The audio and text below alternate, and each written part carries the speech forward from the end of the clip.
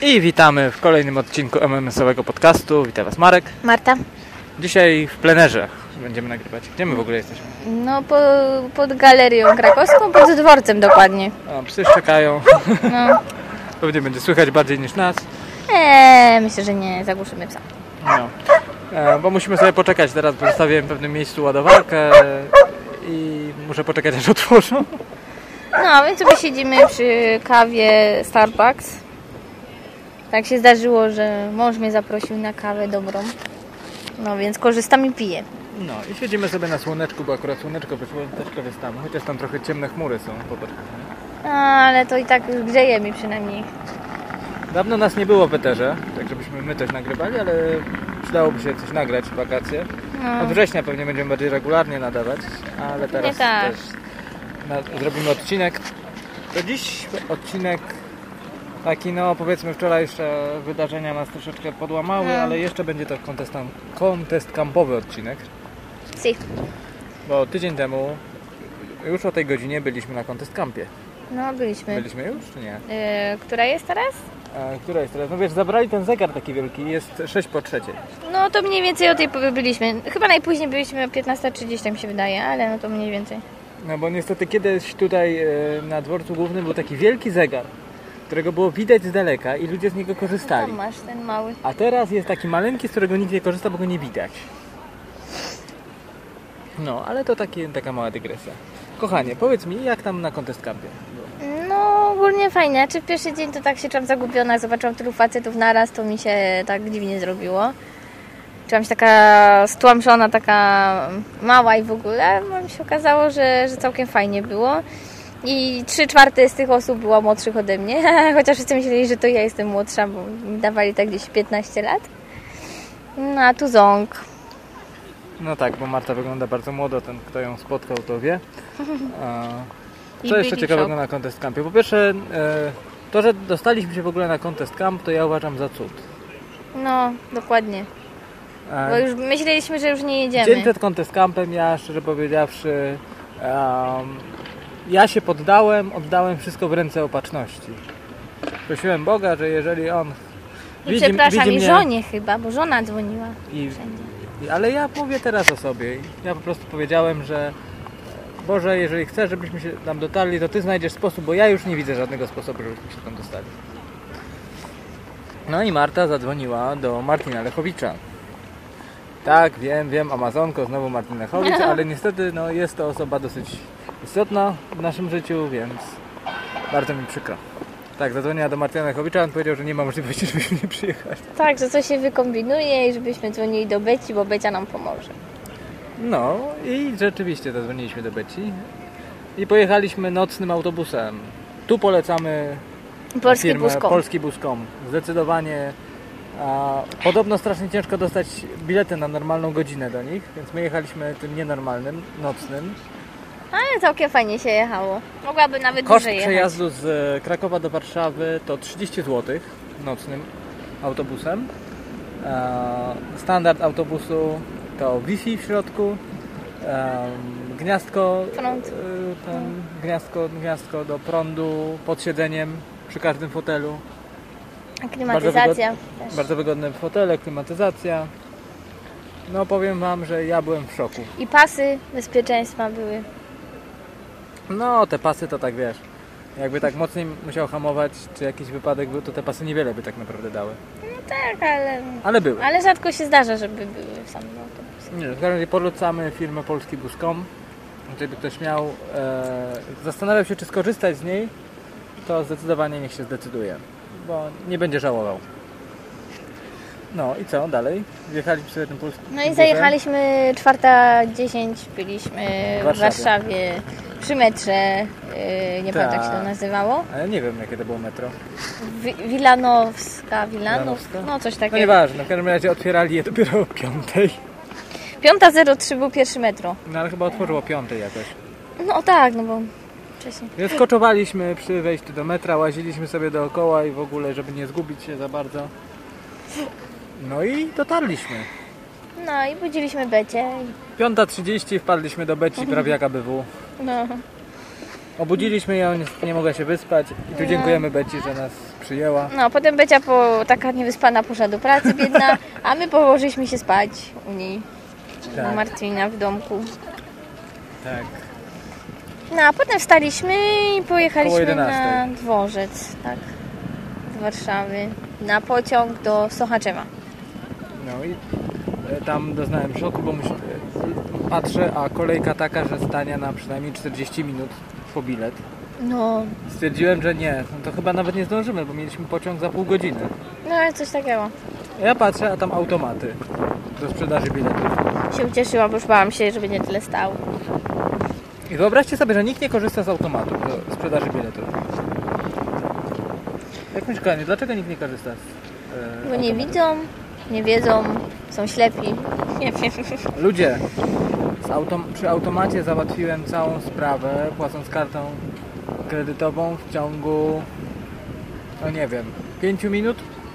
No, mniej więcej. Ja patrzę, 3 automaty były. I były puste. W czasie, kiedy ja kupowałem, podeszła tylko jedna osoba do automatu. No, był jakiś facet. Więc ja nie wiem, nie rozumiem tego do końca. Powiem wam. A co jeszcze ciekawego było w Warszawie? W Warszawie już nic nie było ciekawego. Nie, właśnie jakoś dziwnym trafem, co wam powiem, i to wychodzi na to, że ja nie mogę być w Warszawie. Jak tylko przyjechałam do Warszawy, dostałam takiego napadu, że co chwilę kichałam. Jakoś zajechałam na Contestcamp, tam zielono było i wszystko, ale tam jakoś mnie dokuczało. Nie miałam kataru, nie kichałam. A tylko w Warszawie. Jak jechaliśmy jeszcze do Sochaczewa, to jeszcze w pociągu patrzyli na mnie dziwnie, bo co chwilę kichałam. No, skończyła mi się kawa właśnie. Bardzo dobra była kawa. Polecam wszystkim. Jeszcze mam kawę ze Starbucks. Coffee. Okej, no i co na Contestcampie? Na Contestcampie lało. No, przyjechaliśmy, to zaczęło to lało akurat. No, taka ponura pogoda była trochę, więc tak nie za bardzo optymistyczna. Ja trochę byłam przerażona, patrzę na to wszystko, puszcza, pełno facetów, ja nie wiem, co tu się będzie działo. No, ale w ogóle wylądowaliśmy na dworcu w Sochaczewie i jak my się dostaniemy, to jeszcze kawałek było. Jak się nazywała ta miejscowość? Tułowice. No więc dzwonimy tam do kogoś, do jednej, do drugiej osoby. W końcu przyjechał po nas Grzesiu ST. Tak, ale przyjechał dzięki Markowi zamiście. Bo on nam o tym powiedział. Ale przyjechał. No, przyjechał. I w ogóle trzeba podziękować SS-owi, bo się zaopiekował nami na Contestcampie. O, to no. A to zaraz dojdziemy też do tego. Grzesiu był nieodłącznym elementem naszego Contestcampu. Dobra. To co? Dotarliśmy już na ten Contestcamp. No i trzeba było zapoznać się. Akurat trwał wykład odnośnie kontestacji i co dalej z kontestacją. W ogóle co się dzieje z kontestacją. No. Dowiedzieliśmy się paru ciekawych rzeczy, ale te rzeczy były też przeznaczone dla ludzi, którzy tam byli, więc nie będziemy zdradzać za bardzo. Trzeba było przyjechać na Contestcamp. Jeżeli jeszcze nie wiecie, co to jest kontestacja, to radzę się zapoznać. No, kontestacja.com, proste. Tak jest. Wszystkie informacje. Na stronę. No a potem trzeba było rozbić namiot. Wyobraźcie sobie, że rozbijało z nami namiot 5 osób? No chyba 5 stało. Ja tylko stałam i obserwowałam i nagrałam tylko fragment wykładu Grzesia. Rozmawiałeś z Grzesiem, no właśnie, tak. Na temat rozbijania namiotu. Tak. A tak, to się nie udzielałam akurat w tym. Ale udało nam się postawić namiot. No i poszliśmy. Ja poszedłem sobie zajrzeć, co się dzieje na jadalni. I to nie był dobry pomysł. Ponieważ skończyło się to... I to było około godziny 17, kiedy poszedłem. Tak, a jeszcze właśnie myślę sobie, będzie ognisko, posiedzę się z mężem przy ognisku, zrobimy sobie kiełbaski. A tu co? Nie, grałem w grę, tylko jedną partię graliśmy. Tak, jedną partię, która prawie 7 godzin trwała, więc skończyli grać gdzieś... Graliśmy w dyplomację. Koło pierwszej się skończyło wszystko. Skończyliśmy koło pierwszej grać, rzeczywiście w dyplomację. I co ciekawe jeszcze, potem była wielka dyskusja między Martinem a Estem, dlaczego Martin przegrał. No, a ja zdążyłam pójść do pokoju, zasnąć przy audiobooku, bo już nie wiedziałam, co robić z nudów wtedy. Bo wróciłam, my dalej gramy. I wróciłam, oni dalej gadają i mówię, to cholera, znowu wracam do łóżka, bo byłam po prostu nieprzytomna. Przepraszam. Ale wyobraź sobie, kochanie, że nie byłaś jedyną osobą, która tak przychodziła, aby dalej grać się? No co się dzieje? A to ta sama partia? No, ale tam niestety... Ale żałuję, bo była taka jeszcze inna gra, którą mogłam zagrać, ale tak jeszcze nie za bardzo mam do ludzi. Ale grałaś w jedną grę ciekawą. No to w jedną grałam, no. Elektrowstrząsy, tak? No, ale tylko raz mnie kopnęło. Tak to cały czas Huga kopało, albo kogoś tam jeszcze kopało. Piotrka chyba. Ja tylko raz dostałam i to tylko na poziomie drugim. Jak była 4, to się pilnowałam. No to dobra jesteś przynajmniej. Co tam jeszcze ciekawego? Następnym razem jak pojadę, to już na pewno obiecaliśmy sobie z Justyną, że zagram w Prawo dżungli, bo potem się okazało, najpierw powiedziałyśmy sobie w piątek... Na następnym Contestcampie to my musimy mieć bocci. No tak, wiem, ale to też zagramy, ale z Justyną na początku siedzimy, tak rozmawiamy, co my tu robimy, patrzymy na to wszystko, grają w tą dyplomację, wypiłam jedno piwo i dalej, nie wiem co się dzieje, zrobiłam, aha, jeszcze a propos, no ucieszyłam się, że idę zrobić, mówię, dobra, skarb siedzi, dobrze, pójdę, zrobię mu kiełbaskę. Wzięłam, kurde, jeszcze nikogo tam nie znałam oprócz Piotrka. Piotrek mi pomógł, dziękuję Piotrkowi. Był taki jeden Piotrek. I ja, bo już 2 kiełbaski mi spadły. I taka zrezygnowana, jeszcze walczę w tym ogniu, ale już ich nie ma, nie widzę ich. Patrzą tam ludzie na mnie dziwnie, ja jeszcze tam sobie nikogo nie znałam i tak, o cholera, nie idzie mi, nie, i tak, wreszcie tak przy ognisku ludzie się patrzą, a ja tak, i chyba dzisiaj sobie nie zjem kiełbaski i poszłam, to Piotrek mówi, to wezmę i ci zrobię, chociaż ja mówię, zrób dla męża, a ja najwyżej sobie spróbuję, jak mi nie spadnie, to trudno, chociaż mąż zje jedną, no i się udało i okazało się, że nawet, że ja lepiej wypiekłam niż Piotrek, więc tą moją upieczoną dała Markowi, ja zjadam tą Piotrka, no więc się chociaż to udało. Nie, tak ogólnie to spoko, potem gadałam jeszcze trochę właśnie z Justyną, ale stwierdziłyśmy, że nie wiemy co my tu robimy. A potem następnego dnia okazało się, że my tu wrócimy, że jest super i że ta szkoda, że tak krótko. No tak, następny dzień był bardzo ciekawy. Nie wiem co Marta pojechała do Sochaczewa, a w tym czasie odbywała się gra terenowa. No właśnie, wiedziała, to bym pewnie została, jak to będzie wyglądało, ale też nie wiedziałam, a jak wstaliśmy, no to wy znowu siedzicie na jadalni i stwierdziłam, no to co my będziemy robić, to idziemy. Gra terenowa była dosyć ciekawa. Trzeba było parę różnych zadań. Co prawda zadania były troszeczkę niedopracowane i jak będzie w przyszłym roku, to trzeba było to bardziej dopracować troszeczkę, tąże grę terenową, ale bardzo fajny pomysł. Ja myślę, że trzeba to zrobić, tylko trzeba to zrobić porządniej. Ja tam już zgłoszę się do ludzi, którzy organizowali w tym roku, że ja bym pomógł, żeby to było porządniej. Żeby to nie było aż tak bardzo spartańsko. Fajny pomysł. Ludzie się rzeczywiście bawili, zebrało się... Hańba! Przepraszam Cię bardzo, czy możesz nie wynosić tajemnic Contestcampu? Nie, żartuję. Tak, to jest jeden z głównych... Zdrada! Tak, to są 2 główne okrzyki, które były... Na początku mnie to śmieszyło, potem zaczęło mnie to w pewnym momencie denerwować i powiedziałam im, żeby zmienili płytę. Tak, Jabolissimusowi, tak? Tak. W ogóle poznaliśmy mnóstwo świetnych osób, które przez radio brzmią całkowicie inaczej wyglądają. No nie pasują mi głosy do wyglądu albo... Nie, do Jabola pasuje. Do Jabola... Słyszałeś przecież Jabola tak, dobrze, do Jabola pasuje, ale do... Kreator mi też wygląda zbyt normalnie, powiem Ci. A kreator? Nie wiem. Taki z brudką. No to wiem, ale ja nie wiem, bo są dwóch kreatorów, tak... więc ja już w końcu nie kreator wiem. Był jeden. Ale jest 2 podobno. Krawców. A krawców. Kreator jest jeden.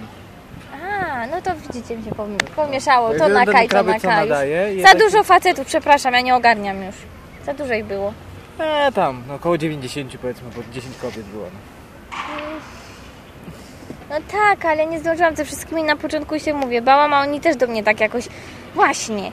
Otwarci ludzie, ale sami do mnie nie zagadali. Dopiero później. Dopiero na drugi dzień. No bo nie jesteś facetem. Wszyscy chcieli tam, żebym się zmieniła w faceta. Że ja nie przyzwyczajona, bo się obudziliśmy... A to zaraz będzie. A to w ogóle mieliśmy iść spać pierwszego dnia, prawda? To trzeba było się przenieść do namiotu, ale w końcu stwierdziliśmy, że jest zimno i że gdzieś ma trochę miejsca na podłodze. Ja nie wiedziałam gdzie, bo tak mówię, on jeszcze gra, ja się chcę położyć, ale Marek mówi tak, no gdzie pójdziesz, jak w namiocie właśnie, nic bo Grzesiu nie ma. grał ze mną w dyplomację. On grał, jakim państwem on grał? On grał Niemcami. Ja grałem Rosją akurat. Bardzo ciekawa gra. Gdy ją znajdę w jakiejś sensownej cenie, to ją pewnie kupię. Nie, proszę, nie. Ja ci kupię. Jak będziesz grać, to inaczej. Ale to jest nieinteresująca gra. To jest jakieś głupie państwa się tylko coś tam przesuwają. To nie jest głupie. O, kolej zapomniał siodełka. Właśnie przyjeżdża koleś, który jedzie rowerem, który nie ma siodełka. No może po prostu się urwało, no co nie kończy. Dobrze, tej rurki nie ma, że sobie nie może wbić. No dobrze, na stojąco jedzie, no. Mnóstwo interesujących ludzi nas mija, nie wiem, czy zauważyłaś. Nie zauważyłam, oprócz tych galerianek tam. A tak, jak wychodziliśmy teraz, to były takie galerianki, że wymiotować mi się chciało. I poszły do H&M-u. Jakby ktoś nie wiedział, chodziło o sklep H&M. No i w ogóle nie. No ale to właśnie było tak, że ja się położyłam, bo już nie wiedziałam, co mam robić. Już tak obeszłam wszystko, tak. Obeszłam wszystko, porozmawiałam z niektórymi ludźmi. Justyna już powiedziała, że idzie spać. No to co miałam tam sama na jadalni z kobiet robić? No tak, i Marta poszła do pokoju, gdzie my trzymaliśmy rzeczy, czyli do pokoju SS. I zasnęłam na łóżku. Pojedynczy. Potem się ocknęłam, patrzę, nikogo nie ma. A która jest godzina pierwsza? Nie, coś... Po 12. Po 12, po północy. Mówię, cholera, to może idę zobaczyć, co się dzieje. Szybko wyskakuję, schodzę po schodkach, idę ciemno, chodzę na jadalnię, a tam co? Stoją dalej i coś tam gawędzą. Chciałem wam powiedzieć, że ludzie, którzy grali w ogóle, to była bardzo doborowa obsada, bo ja tak się czułem taki najmniejszy tam, bo grałem tak. Grał Mariusz, który też nas zdziwił, prawda? No, którego zaczęłam lubić. Mariusz, który grał z Austro-Węgrami, bo to ta mapa przedstawia Europę sprzed I wojny światowej, więc Mariusz grał Austro-Węgrami i odpadł jako pierwszy. Następnie mieliśmy Włochów, a Włochami zajmował się Cebulski, Kamil Cebulski, o właśnie, imienia zapomniałem. Sułtanem był. Później był Wiktor, nie pamiętam kto był wcześniej, ale później był Wiktor, czyli prowadzący tydzień w sieci. Niemcy, no to był SS, ja byłem Rosją, tak jak mówiłem, no i Anglią grał Martin. No, I Martin tak trochę chciał być najmądrzejszy i tak trochę spierniczył. Bo tak to spierniczył, że no powiem, że przerwał grę tak naprawdę. No ale dobra. Ale grało nam się świetnie. No, grało nam się świetnie, 13 tur zagraliśmy. No i potem słuchajcie, potem w końcu ja powiedziałam do Magny, mam ręką, nie wiem ile jeszcze będziecie stać i gadać, już idę znowu do pokoju. Za chwilę ledwo się położyłam, dobra, słyszę, wchodzą, idzie Grzesiu, idzie Marek, spoko. Przyszli i to zaczęliśmy gadać. No i stwierdziliśmy, co robimy. To Grzesiu był tak dobry, że chciał nam ustąpić łóżko, a my mówimy, że nie, bez przesady. I tak jest gościnny, przecież to jest jego pokój. To my się gdzieś tam przyczepimy. Rozłożył Marek kalimatę. Rozłożyliśmy sobie i weszliśmy sobie do śpiwora. Wszystko fajnie, weszliśmy do jednego śpiwora, tylko ciężko było się obrócić. Ja chcę się obrócić, obróć się, bo nie mogę ja się obrócić. A ja jak spałam na brzuchu, teraz się wszystko tu zgniotłam, że budzę się i bolą mnie żebra. A Marek mówi potem tak i z Grzesiem, no tak, bo nie jesteś facetem. Trzeba by było z ciebie zrobić komandoska, to byś wiedziała, jakbyś była w wojsku. A ja mówię, cholera, ja sama się cieszę, że na Konteskampie są kobiety, to jeszcze by chcieli żeby były facetami. No, ale było ogólnie fajnie i pierwszej nocy namiot stał pusty. Si.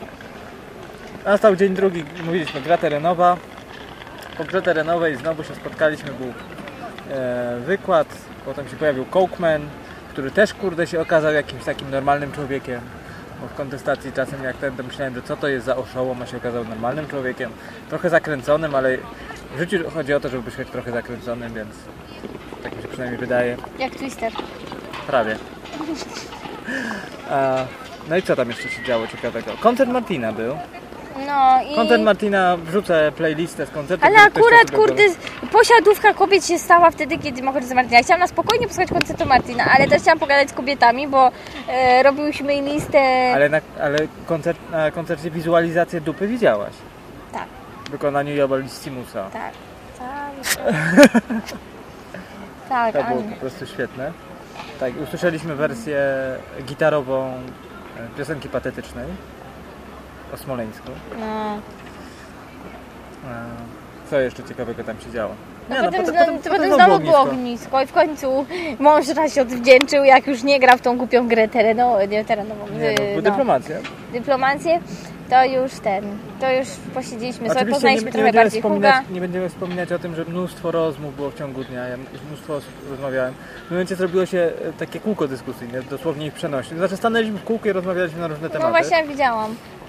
A przepraszam, o najważniejszym. To prawda, już ludzie z kontestacji o tym wiedzą, ale co się wydarzyło w drugim Marta została postrzelona. Siadłam sobie, bo tak nawet słońce w miarę tak wyszło. Siadłam sobie, kupiłam gazetkę, na którą się będzie śmiała, że to Barbie, chociaż to nie była Barbie. Chciałam sobie wsiąść i poczytać, ale tak, bo tak mówię sobie, ja chwilę odpocznę po Sochaczewie, jak wróciłam ze sklepów. No ale Becia mówi, co tak będziesz siedziała, Marek też, chodź tam strzelają z łuku. Becia mówi, postrzelamy z łuku. No dobra, no to odłożyłam to. Zaraz. No to odłożyłam, to mówię, dobra, a co mi szkodzi, pójdę. Nie zdążyłam nawet tam dobrze dotrzeć. Marta została postrzelona z łuku. I nagle poczułam straszny ból, aż się poryczałam, bo nie mogłam powstrzymać... Całe szczęście, że ci przeszło, a nie ten. No, bo nie mogłam powstrzymać... I wszyscy faceci, i od tego momentu oni się zaczęli tak bardziej mną interesować. To był, nie wiem, czy nie był dobry pomysł, bo dzięki temu zaczęłam z wieloma facetami rozmawiać. Ale posłuchajcie, bo to jest najciekawsze. Ten człowiek strzelał w przeciwnym kierunku. Dokładnie w przeciwnym, o 180 stopni i Marta dostała z łuku strzałą. No. Jeżeli ktoś to jest w stanie w jakiś sposób wyjaśnić, to słuchamy. Może pilot monety się podjął tego. Już na szczęście nie boli, jest tylko jeszcze taki ślad, ale już jest spoko. Ale tutaj masz o czym opowiadać. Tak, będę miała. Zostałeś postrzelona z łuku. Przynajmniej na pewno ludzie będą mnie o tym pamiętać. No to wiesz, to tak prawie jak w Krynicy, prawda? Też masz o czym opowiadać, bo zjechałeś już zupełnie. No, dobra. O Krynicy to może wam kiedyś opowiemy jeszcze. O zjeździe saneczkowym w ogóle. No to możemy następny podcast jeszcze taki zrobić, albo na przykład podsumowujący. Teraz ten bardziej o podsumujemy wakacje, co? No. Dobra. Ale coś jeszcze miałam powiedzieć i... No w każdym razie, a potem uczyli mnie strzelać. Jakoś nie mogłam sobie, mówię... jak naprężyłam, to co chwilę mi strzała spadała. Pierwszego dnia jeszcze strzelałaś z pistoletu? A tak. Na kulki, co prawda, ale taki gazowy, fajny. Ale czułam się dziwnie, bo jak trzymałam, patrzę, a tylu facetów na mnie gapi się, a byłam jedyną tam kobietą akurat. Chyba jedyna kobieta, jedyna wtedy byłam. I tak stoję z tym i tak, nie wiem, czy w pewnym momencie nie strzelę w nich wszystkich dookoła. Nie, dobra, nie jestem aż taka. Jestem raczej grzeczną dziewczyną. Tak. No dobrze, dostałaś z łuku. No. A potem posiedzieliśmy przy ognisku, trochę pośpiewaliśmy. No i ostatni dzień to już był wyjazd. Już się musieliśmy zbierać stamtąd. No ale właśnie w ostatni dzień chyba najwięcej pogadałam jeszcze z ludźmi. No właśnie, jeszcze pogadaliśmy przy ognisku z Hugiem, tak sporo. Bo go dorwaliśmy, bo Huga poznaliśmy jeszcze nim poznaliśmy kontestację. I w ogóle Martina. Znaczy w ogóle, to jest tak, Martina jako Martina znaliśmy, a kim jest Hugo, do końca nie wiedzieliśmy, kim jest. No tak, ale nie, w ogóle Huga zobaczyliśmy pierwszego, w ogóle zanim Martina poznaliśmy. No tak, ale chodzi mi o to, że nim spotkaliśmy Huga, to nie wiedzieliśmy, kim jest. Aha, no tak. Bo Hugo nam podrzucił właśnie po pierwszym kontestkampie, który był, książkę Martina. No. Bo zakupiliśmy sobie książkę Martina i obciął nam o 90 groszy cenę. Bo się pomylił. Mi się wydawało, że jest ten i mi się dobrze wydawało, ale okej. No i wtedy porozmawialiśmy z nim może 10 minut, bo musiał do pracy uciekać. Pod Interium. No, pod Interium na osiedlu teatralnym. A teraz mieliśmy okazję chwilę porozmawiać. No i rzeczywiście chwilę sobie porozmawialiśmy. Lubi mój głos. Dostaliśmy po piwie, nawet od Hugo. Hugo nam piwo postawił. No. Co prawda ja nie przepadam za piwem, no napiłem się tam 2 czy 3 Ja wypiłam praktycznie całe. No. Więc Marta skorzystała bardziej. No i porozmawialiśmy, a potem Hugo coś wzięło na rozmowę o małżeństwie. Czy warto się... I tak, zadajmy wam pytanie. Czy małżeństwo w tych dzisiejszych czasach ma sens? Tak. Bo Hugo twierdzi, że nie. Czy warto brać ślub, czy nie? Ale mu podałem jeden dobry argument, bo on mówi, że tak dużo małżeństw jest zawieranych, a mało wychodzi, prawda? Ja mówię, tak samo jest z firmami. Dużo firm się otwiera, nie wszystkie wychodzą, prawda? Niewiele wychodzi na swoje. A to tak jest w życiu, że jak nie będziemy ryzykować to nic nie... No, to jest fakt. Ale powiem, że tak żałuję, bo tak właśnie to jest to, że jak taki wyjazd kontestkampiowy dla mnie musiałby trwać przynajmniej tak 4 dni, bo ja pierwsze parę godzin potrzebuję na oswojenie się i obserwacji ludzi i ja się wtedy jeszcze nie boję odezwać, a sobota minęła mi tak szybko i kawałek tej niedzieli, a Grzesiu już nas pospieszał do wyjazdu i żałuję, że nie zdążyłam porozmawiać z ludźmi, zwłaszcza z jednym, z którym już na pewno nie będę miała okazji pogadać. No ja zamieniłem może parę słów, ale to zaraz opowiem. O Jacku też. No i wracaliśmy sobie z SS-tem, samochodem tym razem. Tak, i było wesoło, bo Marek włączył Martina i mam fragment nagrany i nawet pisałam wtedy SMS-a do Martina, cały że właśnie album Martina prześpiewaliśmy. Tak. Śpiewał Marek, Grzesiu i jeszcze ten Przemek, czy jak to było? No. Tak. Ja tam troszeczkę, ale głównie to ich nagrywałam tam. Nie no, wesoło było. Aż do momentu, kiedy mieliśmy właśnie Przemka.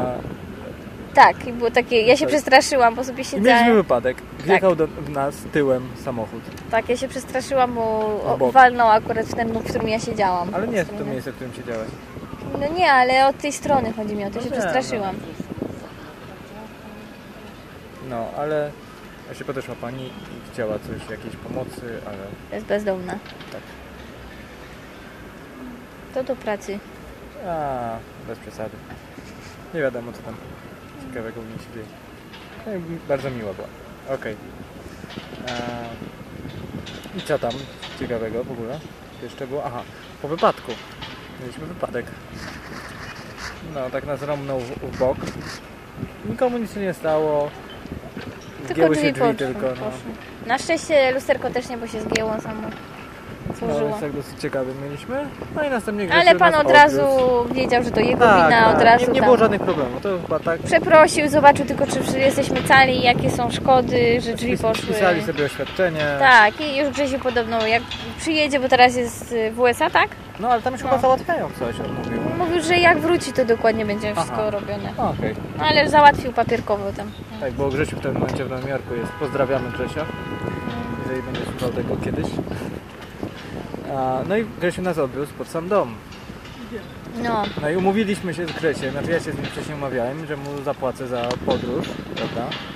I się okazało, że ktoś nam zapłacił podróż. Dziękujemy sponsorowi. Tak, dziękujemy sponsorowi, domyślam się, kto to jest. Ja też się domyślam. Ale nie będziemy zdradzać. Tak. Kiedyś mu się odwdzięczymy. Mam nadzieję. Może w przyszłym mieli roku okazję.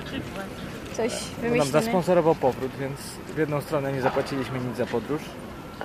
No.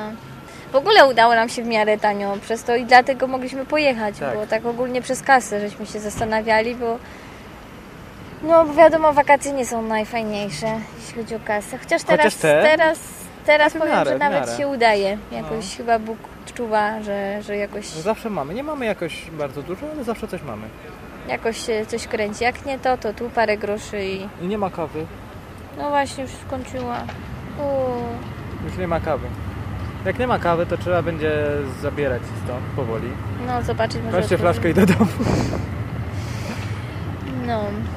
Ale potem się troszkę niestety pochorowałam. To znaczy chyba zmiana klimatu i wszystko przyspieszyło mi pewną rzecz. No ja też jestem bardzo zmęczony w tym tygodniu, bo... Troszkę pochorowałam, a dopiero dzisiaj wyszłam tak naprawdę z domu. To znaczy we wtorek musiałam iść do pracy rano, ale tak to siedziałam w domu, czytałam książkę, oglądałam filmy, bajki jakieś. I dopiero się dzisiaj ruszyłam, ale się opłacało, bo Marek mi znalazł zielony kubek z MMM-sem, z zieloną. Tak, mamy zielony kubek z MMM-sem. Zrobię Marcie zdjęcie z tym kubkiem, to wrócimy na stronę. No teraz w ogóle zrobię zdjęcie, jak my to wyglądamy mniej więcej, siedząc sobie. No. Wyjmij, kochanie, telefon, bo mój się rozładowuje, więc robimy z twoim telefonem. Jak jeszcze gadamy w trakcie. Mój też jest podłącz ładowarkę, ale spokojnie. Ale nie, no twój ma więcej. Gdzie jest ten? Nie ma. Nie ma. Co nie ma? Zniknął nam ten aparat. Gdzie jest aparat? Ja nie rozumiem, czemu takie coś mi się dzieje. A nie wiem. Gdzie jest aparat? Tu jest. Dawaj aparat. Tylko pewnie jest na wideo, bo ja robiłam wam filmiki. A to u ciebie się nie przyłącza automatycznie? Przyłącza się. Nie wiem. Tak. O, wyłączył się. Dlaczego? Kutwa, z połączeniem. Anuluj. Przepraszamy, mamy małe problemy sprzętowe. Mój telefon czasami jest dziwny. Znaczy ja go bardzo lubię i bardzo się z niego cieszę, ale czasami nie wiem, dziwne rzeczy, jakby jakieś ufolutki coś naciskały. I ja nie wiem, o co tu chodzi. No, Marek próbuje ustawić tak, żebyśmy zrobili siebie razem na zdjęciu, ale nie wiem, jak to będzie wyglądało.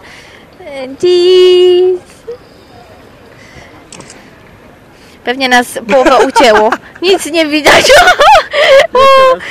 Rozmyte. To może pojedynczo po prostu. Zrobisz ty mi, a ja tobie. Robimy zdjęcie. Cheese.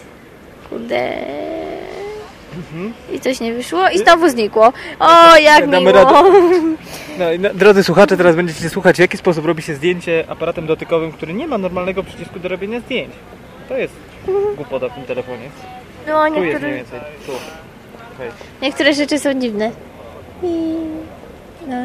Nie, ja wiem, kochanie, dlaczego. No. Bo popatrz, w tym telefonie bardzo blisko jest wyjście. Ja muszę tak sobie trafić, wiesz? No to jak trafiasz w wyjście, no to faktycznie. Znowu będę mówiła sen. Okej. No bardziej ty jesteś niż ja, ale dobrze. O, już ja jestem. Marek jest kawałkiem. To naceruj bardziej teraz na siebie. Tam. Leci ptaszek. No, już lepiej. Widać budynek dworca. To zdjęcie zobaczycie pod odcinkiem. Cóż jeszcze wam możemy powiedzieć? Marta za 2 dni wyjeżdża. Niestety jestem zapłakana z tego powodu i mam ochotę się pochlastać. Dasz radę. Ja jestem zmęczony po całotygodniowych warsztatach. W tym tygodniu to musiałem wstawać rano, a to jest dla mnie najgorsze. Jakby jeszcze po południu były, to spoko. Następne warsztaty mam 8, one będą po południu, więc nie ma problemu. Ale rano wstawać to jest straszne. Nie, wcale nie aż tak straszne. Jak myślisz, otworzyli już tą gotę, czy nie? Nie. Będziemy zobaczyć, No i skończymy, drodzy słuchacze. Miło, że nas posłuchaliście, jeżeli słuchacie nas. Znaczy jeżeli nie słuchacie, to nie wiecie, że was pozdrawiamy, więc teraz Marta robi mi zdjęcie w momencie, kiedy to mówię. Jełki. Pewnie jakieś... Jest ciemno. Och, jak ciemno. Dobrze, to kończymy. Żegna was Marek i Marta. Czyli wasze ulubione MMN.